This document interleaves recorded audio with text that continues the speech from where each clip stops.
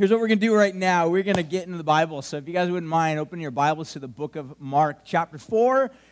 We've been going through the Gospel of Mark, and we are in about week 16 of this great book. And what we're going to be looking at here today is actually a great story. It's a story that if any of you were actually brought up in the church or have any type of background in Christianity whatsoever, or felt boards, you would have seen this. You would have seen this story. You would have heard this story. It's a story, really in short, about Jesus and his disciples that are in the middle of a storm. That's a life-threatening storm, and Jesus calms the storm. That's the story that we'll be taking a look at. What I want to do is we're going to pray, and then we're going to begin to take a look at this great story, and hopefully God will begin to speak to our hearts today about something really important for us to ponder and consider. So, Father, we ask you right now that you would just come into this place, open our eyes, open our hearts. God, I pray that you would help us just to be humbled before you, to recognize that you are a God that is both powerful, but also equally loving. So, Lord, we ask you right now that you would just open our eyes, help us to see, God, more importantly, to respond. God, that your word would actually bring about radical effect and change upon our hearts. And we would ask, God, that you would do this in the name of Jesus, your Son. Amen. All right.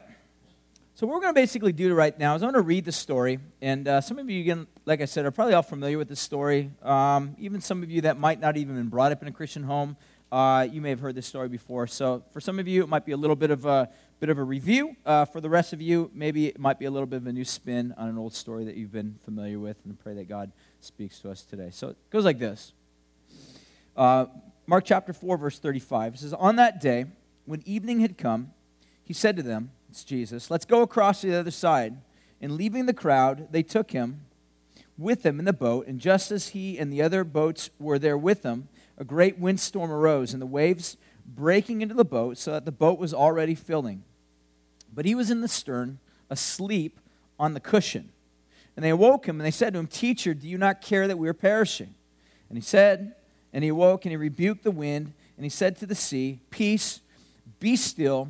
And the wind ceased, and there was a great calm. And then he said to them, 'Why are you so afraid? And why do you still not have any faith?' And they were filled with even greater fear, and they said to one another, 'Who is this, that the wind and the sea obey him?'" So in short, this is kind of a unique story that Mark's emphasizing, and Mark is trying to portray and point out to us. I think in short, if I really want to try to jump immediately to kind of the practical application of this and really trying to ask myself, why would Mark add this story? What's his goal in trying to add this little story? And again, the Gospel of Mark is basically a collection of stories. It's Mark's account of Jesus' life. He calls it a gospel. In other words, it's the retelling, the gospeling, the story of what Jesus had done. Mark starts out the entire gospel, his entire narrative, entire story, emphasizing the king nature of Jesus. In other words, he's not just a guy who came into this earth and became God, but that he is God who came into this earth and added to his divinity humanity. It's important for you to know that this is not a human who added to his humanity divinity, but like the church father Augustine said, this is divinity that added to his nature humanity, that Jesus became a man, but that this man, Jesus, this God-man, is actually the king. He's the true king that's come to restore and redeem and restructure and reorder everything that's been broken. Now, we know that. We live in a world that's broken. Jesus, according to Mark, is that Jesus is launching this project of restoration. And he's doing this because he's the king. And he has the rightful claim to kingship. And so what Mark's going to do is going to point out various elements about Jesus' life and who he is and what he's done and how he's acted. So he's going to portray various elements of what Jesus has and how he's able to do this. One of the things that we'll begin to take a look at more so than anything else today in the story of Jesus is that he has his power. But again, if I'm trying to ask myself, why would Mark add this story? What is he trying to accomplish? Is he just wanting for us to stand in awe of the fact that Jesus is all-powerful? I don't think that's the main point. I think what Mark is really wanting for us to see, and why he probably selected this story out of, perhaps hundreds of stories to choose from the life of Jesus, is because I think Mark wants us to understand something. That it's possible as disciples or as followers of Jesus to actually find peace and calm even in the midst of great storms. I think that's what he's trying to go with all of this. I think that's what he wants for us to see, is that just like the disciples were caught or trapped in this overwhelming storm, this unmanageable storm, they had no power compared to it. And in a lot of ways, they were just simply at the mercy of the storm, that somehow Jesus, through the midst of the storm, not only calms the storm, but also creates and rebukes them for their lack of confidence and trust in him. So in other words, I think it can be said like this, where Mark's trying to go with this whole story is that if we know who Jesus is, if we truly understand the whole point of what Mark is trying to point us to with regard to Jesus, that there's a possibility, there's a way for us to go through life's storms, life's difficulties, that are very unmanageable for us, to actually come out full of peace and joy. Rather than being ravaged, rather than being destroyed, rather than being overcome by these storms, we can actually overcome them. I think, really in short, that's the practical basis of which Mark is really trying to establish here with regard to this whole story. But in order to get to the practical element of where Mark's trying to go with this story, we have to first tackle at least two major theological understandings of who Jesus is. In other words, the practical basis for our confidence and peace in the middle of storms is not thinking good. It's not somehow the way that we make ourselves feel better about bad circumstances or adverse circumstances, but that our peace in the storms of life are only rooted and grounded in two massive theological understandings of who Jesus is. So in other words, to get to the practical element of peace in the storm, you have to first deal with these two radically huge theological, and here's another big word for you, Christological concepts that Mark wants for us to tackle. The word Christological is just a theological term that means Christ-centered, Christ study. It's the study of Christ. It's really what he's trying to emphasize, is that we have to look to Jesus, we have to know something about Jesus in order for us to have the peace that Jesus really is rebuking the disciples for not having, the peace that Jesus really wants us to have in the middle of the storms. So with that being said, what I want to try to do is I want to begin to take a look at this. So the question can be summarized like this: how can we be at rest in the middle of these storms? How can we find rest in the middle of these difficulties and hardships in life? How can we do that? Well, with that, there's at least two things that we need to know. One, we need to know and we need to see that Jesus is the all-powerful creator. This seems to be evident in Mark's whole account of the life of Jesus. We need to first of all see that Jesus is the powerful creator that he is. And this becomes pretty evident throughout the story that there's something unique about Jesus. There's something very powerful that he wants us to understand about him. And what he does is going to basically, in some ways, in fact, you can look at this, and at least the way, here's how we're going to sort of dissect it or try to exegete this text and try to understand it, all right? What I want to try to do is kind of give you a little bit of a, I don't know, maybe a syllogism, all right? That basically just means here's some facts about Jesus, here's some facts about the circumstances, and therefore, because of these facts, this is who Jesus is. Here's the way I put it.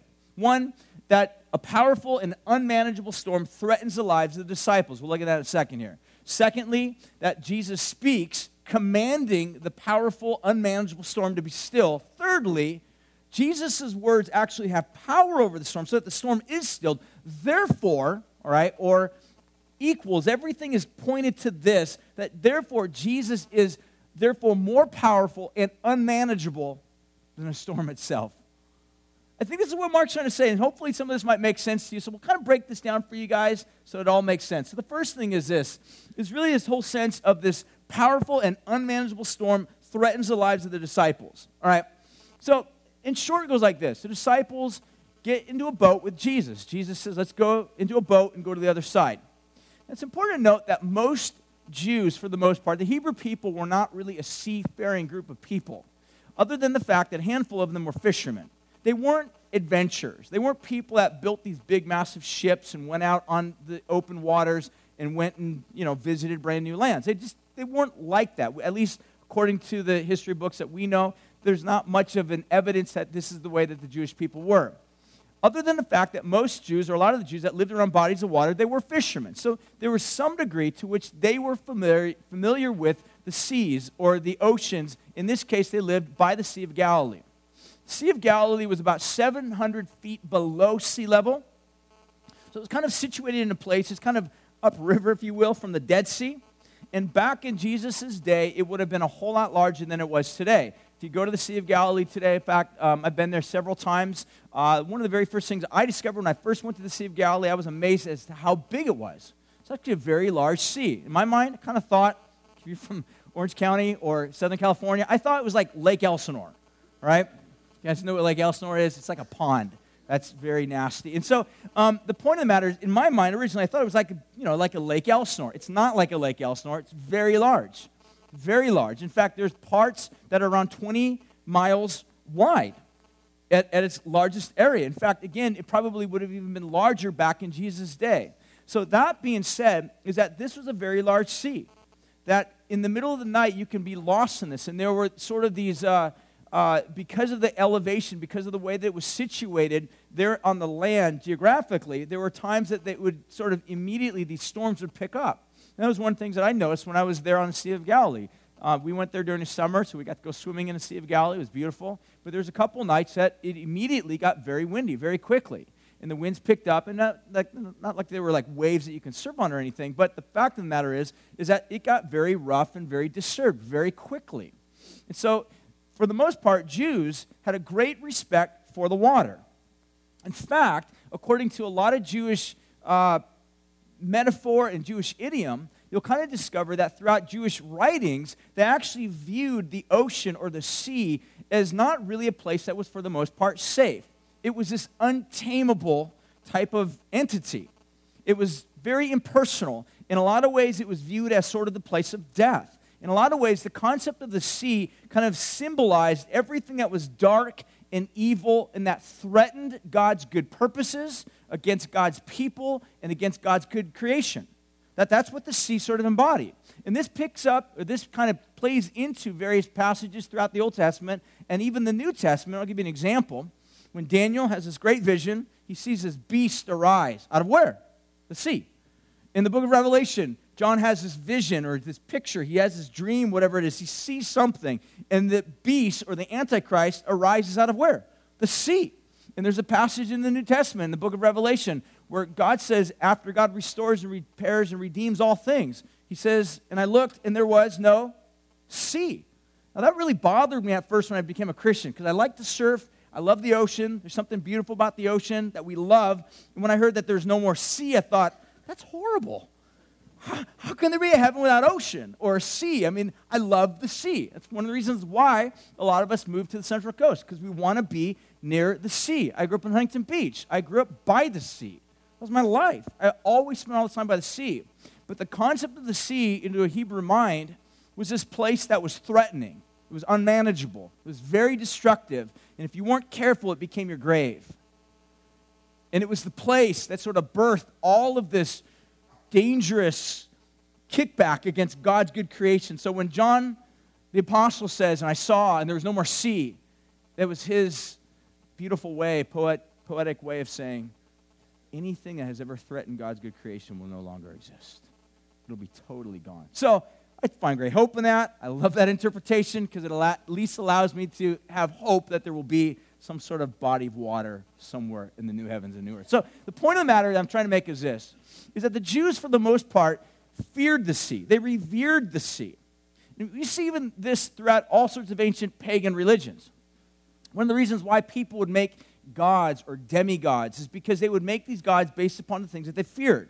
The sea was always this thing that people feared. And so therefore they would make gods that were associated to the sea, and they would worship these gods, and they would pay homage to these gods, and they would give sacrifices to these gods because they didn't understand it. They were afraid of it, and therefore they thought if they offered sacrifices to it, then it somehow would protect them as they were out in the ship or somehow as they were out on the ocean fishing or traveling and doing whatever they would do. But all I'm trying to say is this, is that first of all, we see that there was a powerful and unmanageable storm that threatened the lives of the disciples. So in verses 35 to 38, we see the disciples are on this little boat, all right?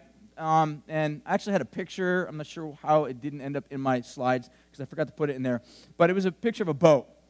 So sometimes you might think of these little ships or the boat that they were on. Don't think of this big, massive ship, all right? You know, lower deck, upper deck, jacuzzi on board. It was not like that. They were just like little ships that would sometimes maybe hold upwards of 15 people, if that.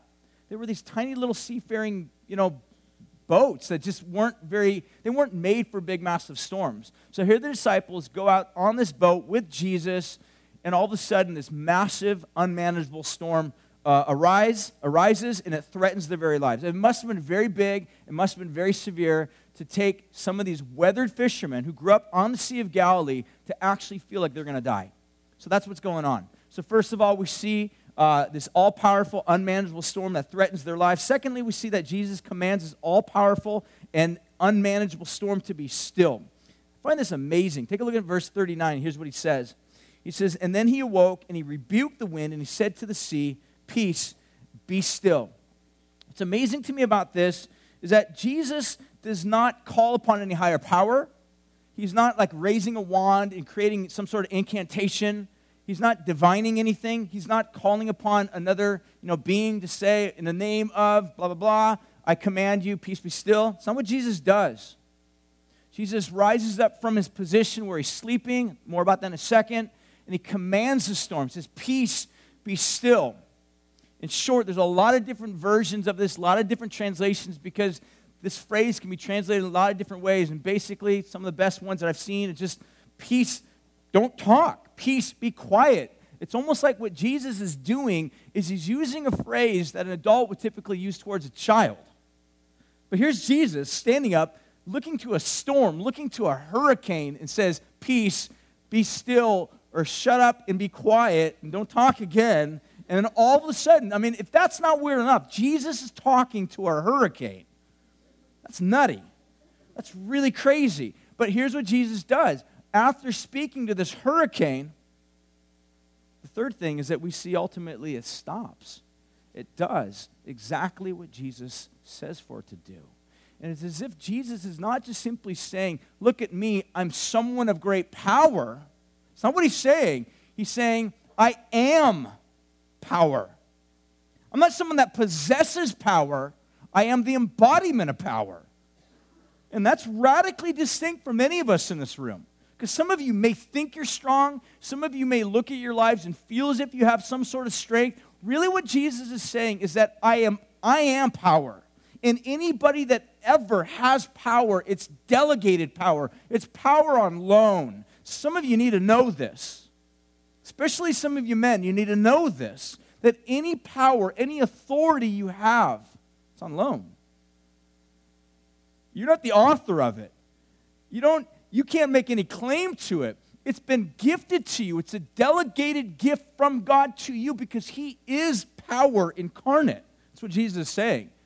And by speaking to the storm, he's doing what is just absolutely ridiculous in any normal circumstance. You don't stand up in front of a hurricane and start talking to it. But that's what Jesus does. Why? Because I think what he's doing very clearly is this action harkens back to Genesis chapter 1. Where in the beginning, God spoke. Things happened. And what Jesus is really trying to emphasize here, and what I think Mark's trying to highlight for us that's reading this story, is that this is not just some guy who claims to be God or some guy who has power from God, but that this is God himself who speaks, and when he speaks, things happen. His word has power. It is power. This is amazing what Mark wants us to see. So thirdly, we see that the powerful and unmanageable storm becomes still. I love this in verse 39. It says, "And it became calm," or became still. The word became calm, literally in the Greek, it's mega calm. Mega, like super calm. All right? What I love about this is Mark's detailing for us just a little bit of a whole scenario that took place here. So, in other words, Jesus speaks, and it's not as if the waves stop or the winds just stop automatically. I'll give you an example. A few weeks ago, I was down in Costa Rica. The first few days that I was down there surfing, that's all I was doing. You're like, "Oh, it was a missionary trip?" No, it was just surfing. That's all right? That's all I was doing, surfing. And so the first few days, every single day, it was just straight offshore winds. Like offshore, they blow from the shore onto the ocean, and it creates nice, big, round, circular, cylinder-like barrels. And what happens is if the wind blows too strong, it kind of blows, it was blowing it back out into the ocean. But these were gusts of wind. And it would typically, and we were out there for quite a long time, and you kind of typically got into this rhythm. You realized for about 10 minutes, the offshore winds would blow very strong, and for about another 10 minutes to 20 minutes, it would be completely calm and still. And so if I, got my rhythm right, and if I had my timing perfect, I can say, peace be still, and all of a sudden, the winds would stop, right? But that was just a fluke. That was a happenstance. It really just, nothing really changed. It was just so happened to be that when I said that at that moment, that could have been what happened. But someone can say, well, this is what happened with Jesus. He just spoke, and all of a sudden, the storm stopped blowing at that just very moment, and all things was fine. But that's not what Mark tells us. What Mark tells us is that the moment Jesus said that, everything became mega calm. The water became like glass. If you've ever grown up on the ocean or been to the ocean, you know that you can be there and you can watch the ocean being blown by the wind. And even if the wind stops blowing, there'll still be turbulence in the ocean. There'll still be texture on the ocean. It'll still be there. It takes a while. Sometimes it takes hours for the ocean to be completely dead calm and dead still. But with this miracle, this is exactly what happened. Instantaneously, Jesus opens his mouth, speaks, the storm stops, and immediately the ocean becomes this dead calm. Mega calm is what Mark wants us to see. So the fourth thing that we see is that Jesus must be more powerful and much more unmanageable than the storm, which this basically leads us now to the second thing that I want for us to understand that Mark wants us to see, is that secondly, not only first of all, we need to see that Jesus is this all-powerful creator. But again, remember where Mark is taking us. He wants us to be able to have peace in the middle of the storm. So let me say this. I don't know about you, but simply being in the presence of something that is all-powerful does not bring peace to my heart. It doesn't.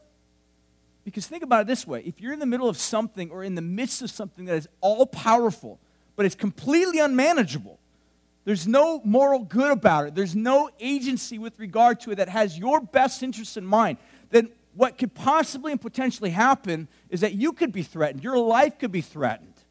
I mean, this is one of the reasons why I think we love, like X Games, or why some people are into roller coasters, is because we love to harness that raw power, but that raw power is on a track, right? Or if you surf, you surf certain big waves, but you're not going to go beyond certain other bigger waves. Or we love things that have power, but power that's constrained, power that's contained, and there is a sense of peace about that. But simply being in the presence of unmanageable power, infinite power, doesn't bring our hearts peace and rest. It scares us, terrifies us.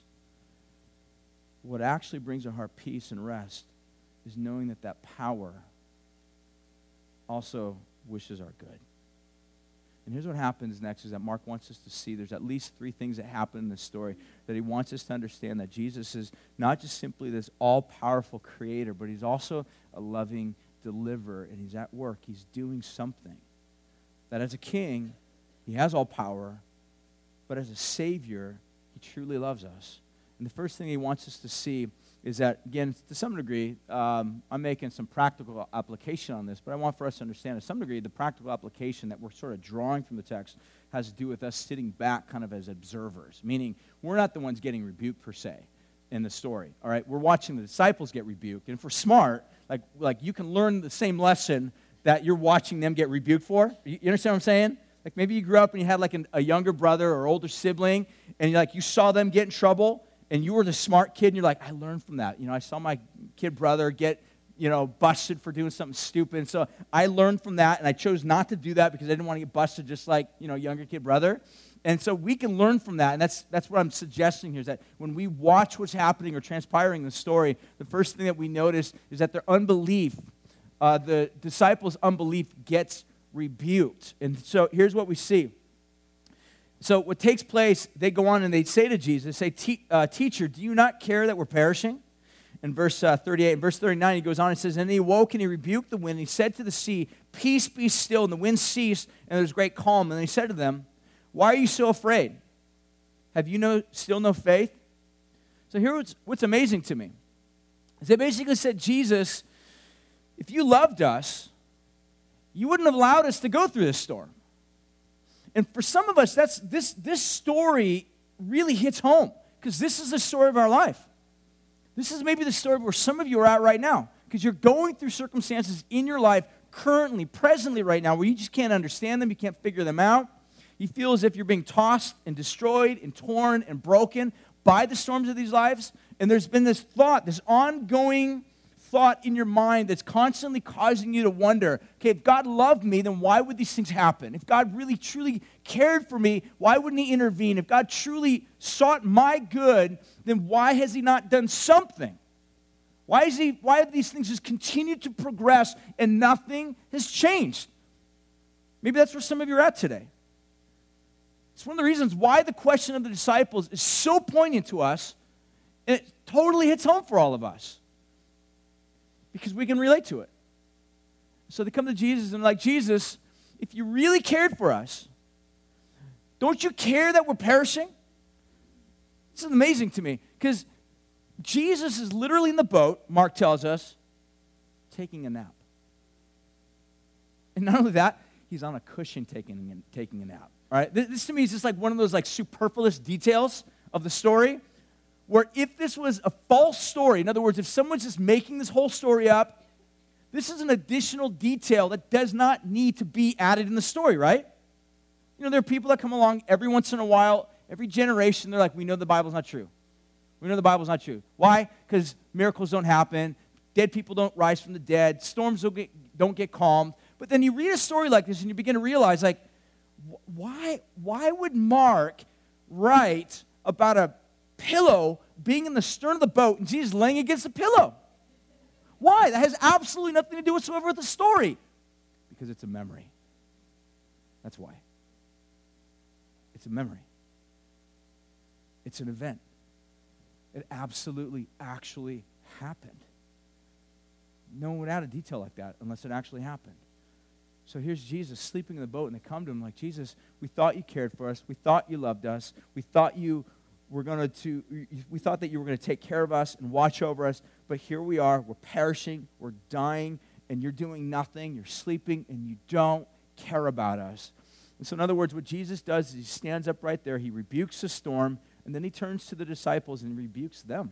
He rebukes their unbelief. This is amazing to me, because Jesus stands up after rebuking the storm. Peace be still, right? Then he turns to the disciples, and I love what he doesn't do.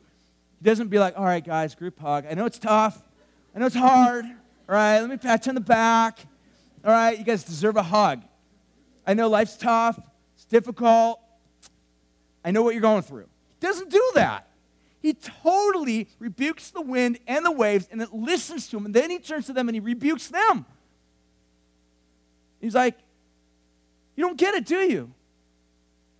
You come to me and you challenge me about my love for you, and you basically come to on this premise by saying, if you loved us, Jesus, we thought that if you loved us, you would not allow us to go through these problems, these storms, these life difficulties. And here's what Jesus in essence says. Then you don't understand me. You just don't know me yet, do you? You don't know the fact that people whom I love can also be the very same people that go through suffering. And they're completely protected and covered by me. You don't know that story about me yet. This is absolutely amazing for us to understand this. Because really, at the end of the day, this absolutely devastates these guys. They don't get it.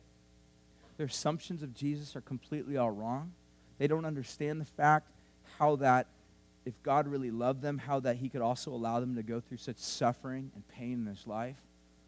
But here's what he wants them to understand, is that your assumptions about me are false. And you need to see me clearly. Their unbelief gets rebuked. You need to know this. That usually the fears that we have in this life and the anxieties that drive us aren't just sort of dysfunctions that need to be coddled and taken care of. They're actually sins that need to be rebuked. It is. It's disbelief. It's always rooted in disbelief. All the time. And we live in a culture that just isn't like that. We want someone to hug us. We want someone to care for us. And to some degree, there's elements where that's good, it's helpful, but at the end of the day, what you need to understand is that Jesus comes to his disciples. He doesn't hug them. He rebukes them and says, you guys are completely misunderstanding who I am, that I am a God that can not only love, but that can also lead the people whom I love through the storms. The second thing that we see with regard to this is not only their unbelief gets rebuked, the second thing is we see that their fears get reordered. This is really important because really one of the interesting ironies in the story that I kind of find is that at the beginning of the storm, these guys come to Jesus and they're absolutely full of fear. Then they come to Jesus. Jesus stands up, rebukes the storm, and after Jesus rebukes the storm, he turns to them and says, how come you guys don't trust me yet? Don't you know who I am yet? And what happens after that, these guys are not just fearful of the storm, they're absolutely terrified. That's the irony of this whole story. They go from being afraid of the storm to being absolutely terrified of Jesus. It's amazing to me, right? I read this, and I'm just blown away by the fact that this is what happens. This is the story of this, what Mark's trying to identify here. And what's going on here that I think he's trying to emphasize is that in the middle of the storm, they realized their fear was the result of they had no control of this storm. It was completely unmanageable. They were completely powerless up against this big, massive storm. But what happens is Jesus comes on the scene. He speaks in this unmanageable storm to them, becomes completely managed, becomes completely calm, and now they're face to face with Jesus, who is his ultimate, infinite power, who himself is more powerful than the storm that it was unmanageable to them. That means that Jesus is completely unmanageable to them. That freaks and terrifies them beyond measure.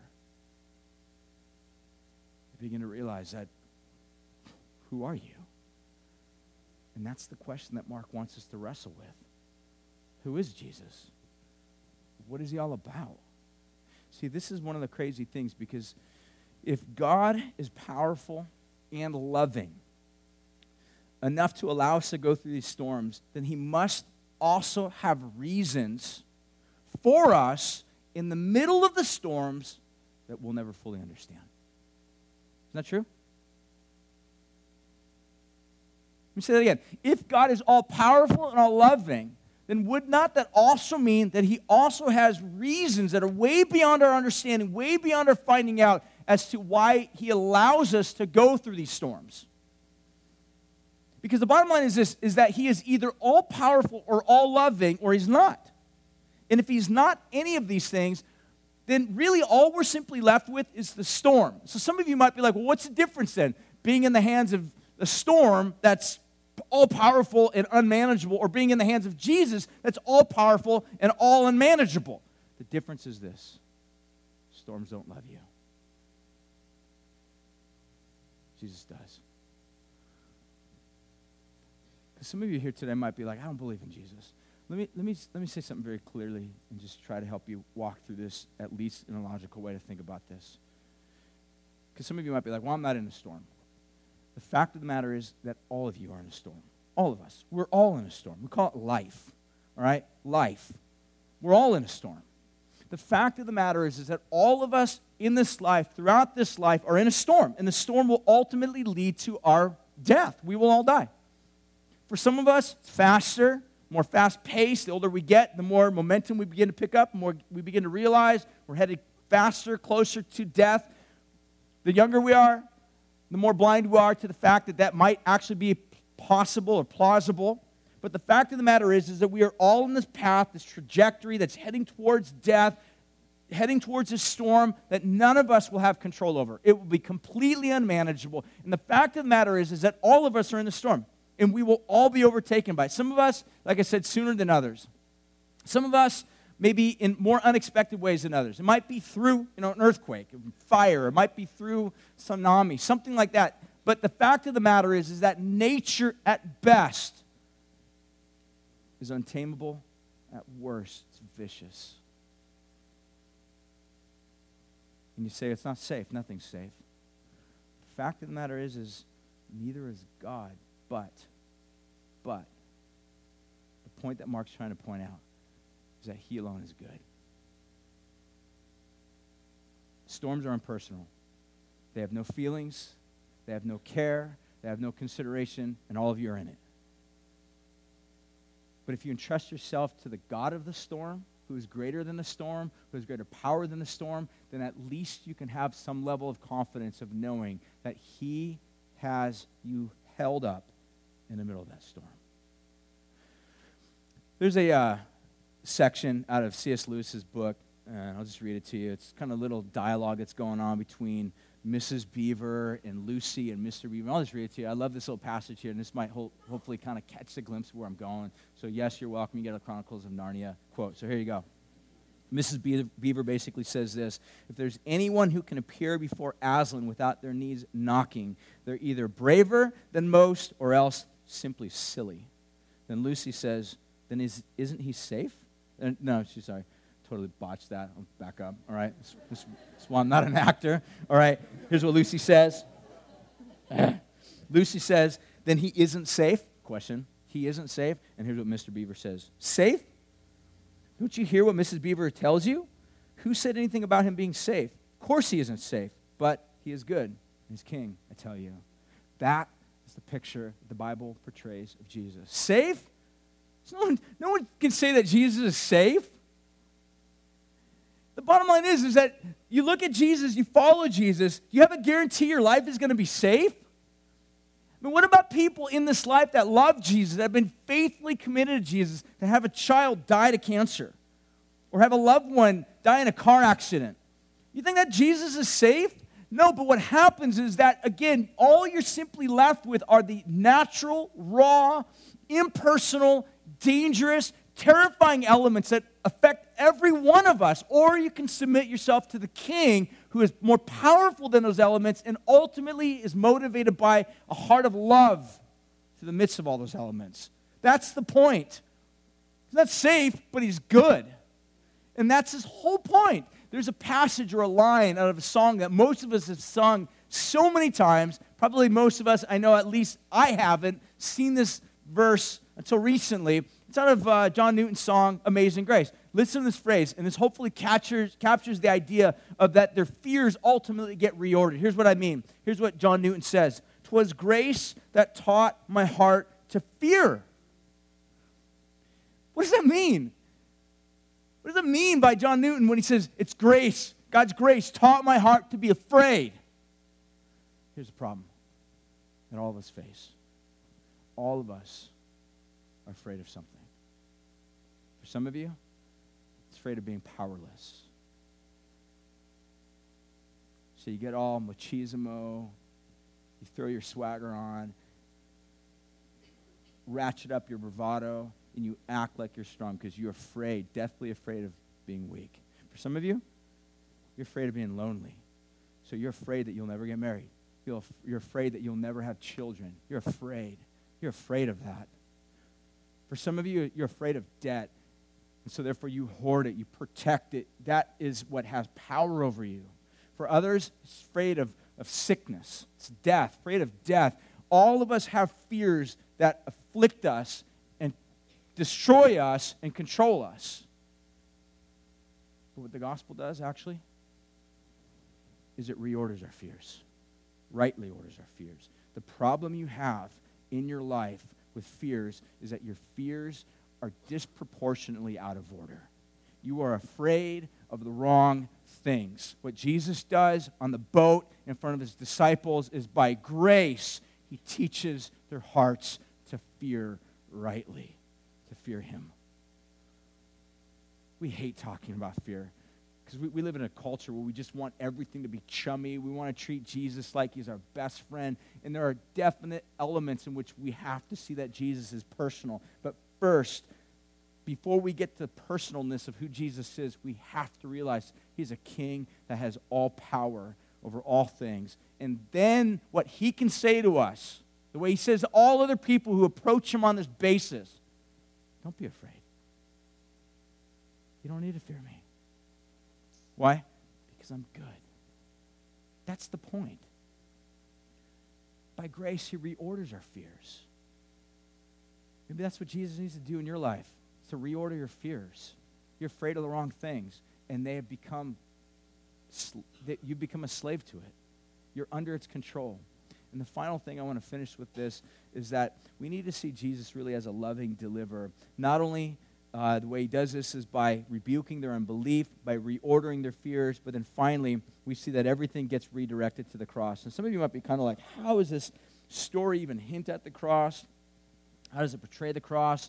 And I'll tell you, the way that Mark writes this is actually very unique. In fact, most scholars would all agree that what Mark's doing here is, again, he wrote this book years after Jesus died and rose again from the dead. So in telling the story, the people in the story, the characters in the story, meaning the disciples, they probably wouldn't have picked up on this and been like, oh, I get it, all makes sense. But later when Mark retells the story, Mark actually uses language to kind of cause a person's mind, a reader's mind, to go back to another Old Testament passage to remind them of something that Jesus was about to do. And most scholars all would agree that the story that we just read actually has an Old Testament counterpart in the story of Jonah.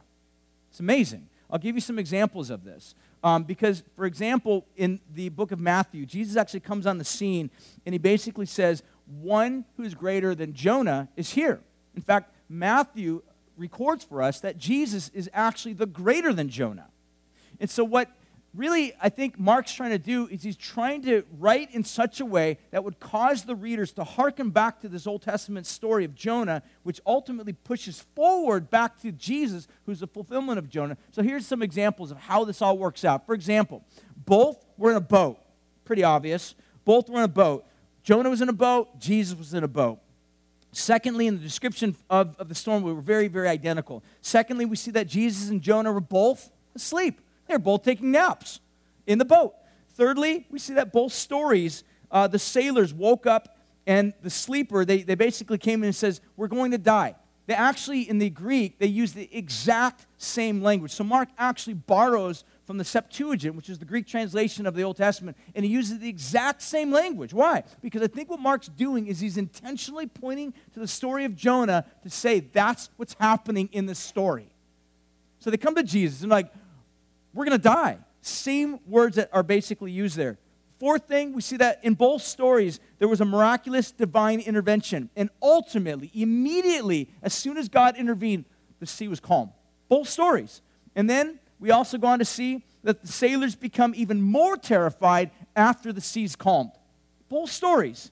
People on this boat, Jesus' disciples, they're even more terrified after the sea's calm. The story of Jonah, as soon as the sea's calm, they're more terrified than when the storm was actually happening. Now, both of these stories are identical in all instances except one that you can maybe look at casually and be like, well, wait a minute. In the story of Jonah, Jonah was pushed off the boat because he basically comes to the sailors and like, look, you guys, in order for you to survive this storm, you have to push me off the boat in order for you to live. And so they're like, okay, great, walk the plank. And as soon as they pushed him off the boat, he survived. So some of you might be like, well, the story that we just read in Mark, that doesn't happen. Jesus is still on the boat and the sea's calm. But if you take a step back and you look at the whole perspective of where Mark's going, that really what Jesus is ultimately doing in his entire life is everything is headed in Jesus' life to this ultimate storm on the cross. On the cross. Jesus endures the ultimate storm, the only ultimate storm that truly matters, that truly has capability of damning and destroying all of us. And the storm that ultimately is the worst of all storms is a storm that is caused by sin, ultimately leading to death. And what happens is on the cross, Jesus willfully, he's not forced into it, he willfully bows his head into that storm, embraces the storm in all of its fullness, so that those of us, like you and I, who are caught up daily in these little storms, can find rest, peace, and calm. That's what Mark wants us to know. So the point of the matter is that everything that Jesus is working towards is ultimately going towards a place where there is peace, where there is rest, and where there's a cessation from these storms. And the way that came about was that Jesus himself entered in willingly into that ultimate storm of sin, destruction, ultimately death, so that all of us that are in these various storms throughout our lives can be free. That's what Jesus has done for us. That's where all this is headed. So what this means, to the degree that you believe this and you trust this, you accept this, will be the degree to which your own heart will be at rest in life's lesser storms. In other words, it allows you, once you are facing these day-to-day storms that everybody goes through, you can look at these storms in the face. Even though they may be tough and difficult, you can know that God is greater than these storms, has more power than these storms, but unlike the storms, he has love. What are the storms you're facing today? What are they? What are the fears that you're facing today? What are the things that are controlling you today? What are the things that have literally overcome your soul to the point where you have no longer have control over them? They have complete control over you. I think what Jesus would say today is, look to me. He's not going to coddle your disbelief. He'll rebuke your disbelief. He'll reorder your fears. And he'll point you back to the cross. That's what we need to see here today. So the storms that we face, the storms that we go through, our only safety is by entrusting us to the hands of God who's greater than those storms. Because the storms don't love us. The storms aren't personally looking out after us. The storms will crush us. But our Savior has been crushed for us so that we can endure. That's the beauty of the gospel. That's what I hope you trust in today. I'm going to pray, and we're going to respond by singing. We're going to worship God. We'll respond by partaking of communion. We partake of communion because what we do when we partake of communion, we remind ourselves that when we eat the broken bread and we dip it in the cup, we remember the fact that Jesus was bruised, crushed, and broken for us. He endured the greatest storm so that we who endure these lesser storms can actually endure them and ultimately have confidence that he's holding us. Just simply having a belief in the power of God, separate from the fact of a God who loves you, only leaves you terrified. That's all it does. If all you have is a perspective of God as being all-powerful, all great, unmanageable, but you don't see him as loving, all that will do for you is terrify you.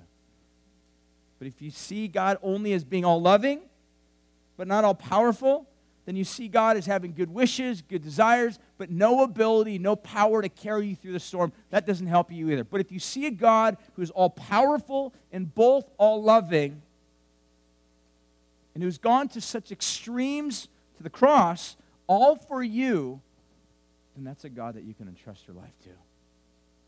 That's a God that you can devote yourself to, and you know that he will not crush you because he was crushed for you.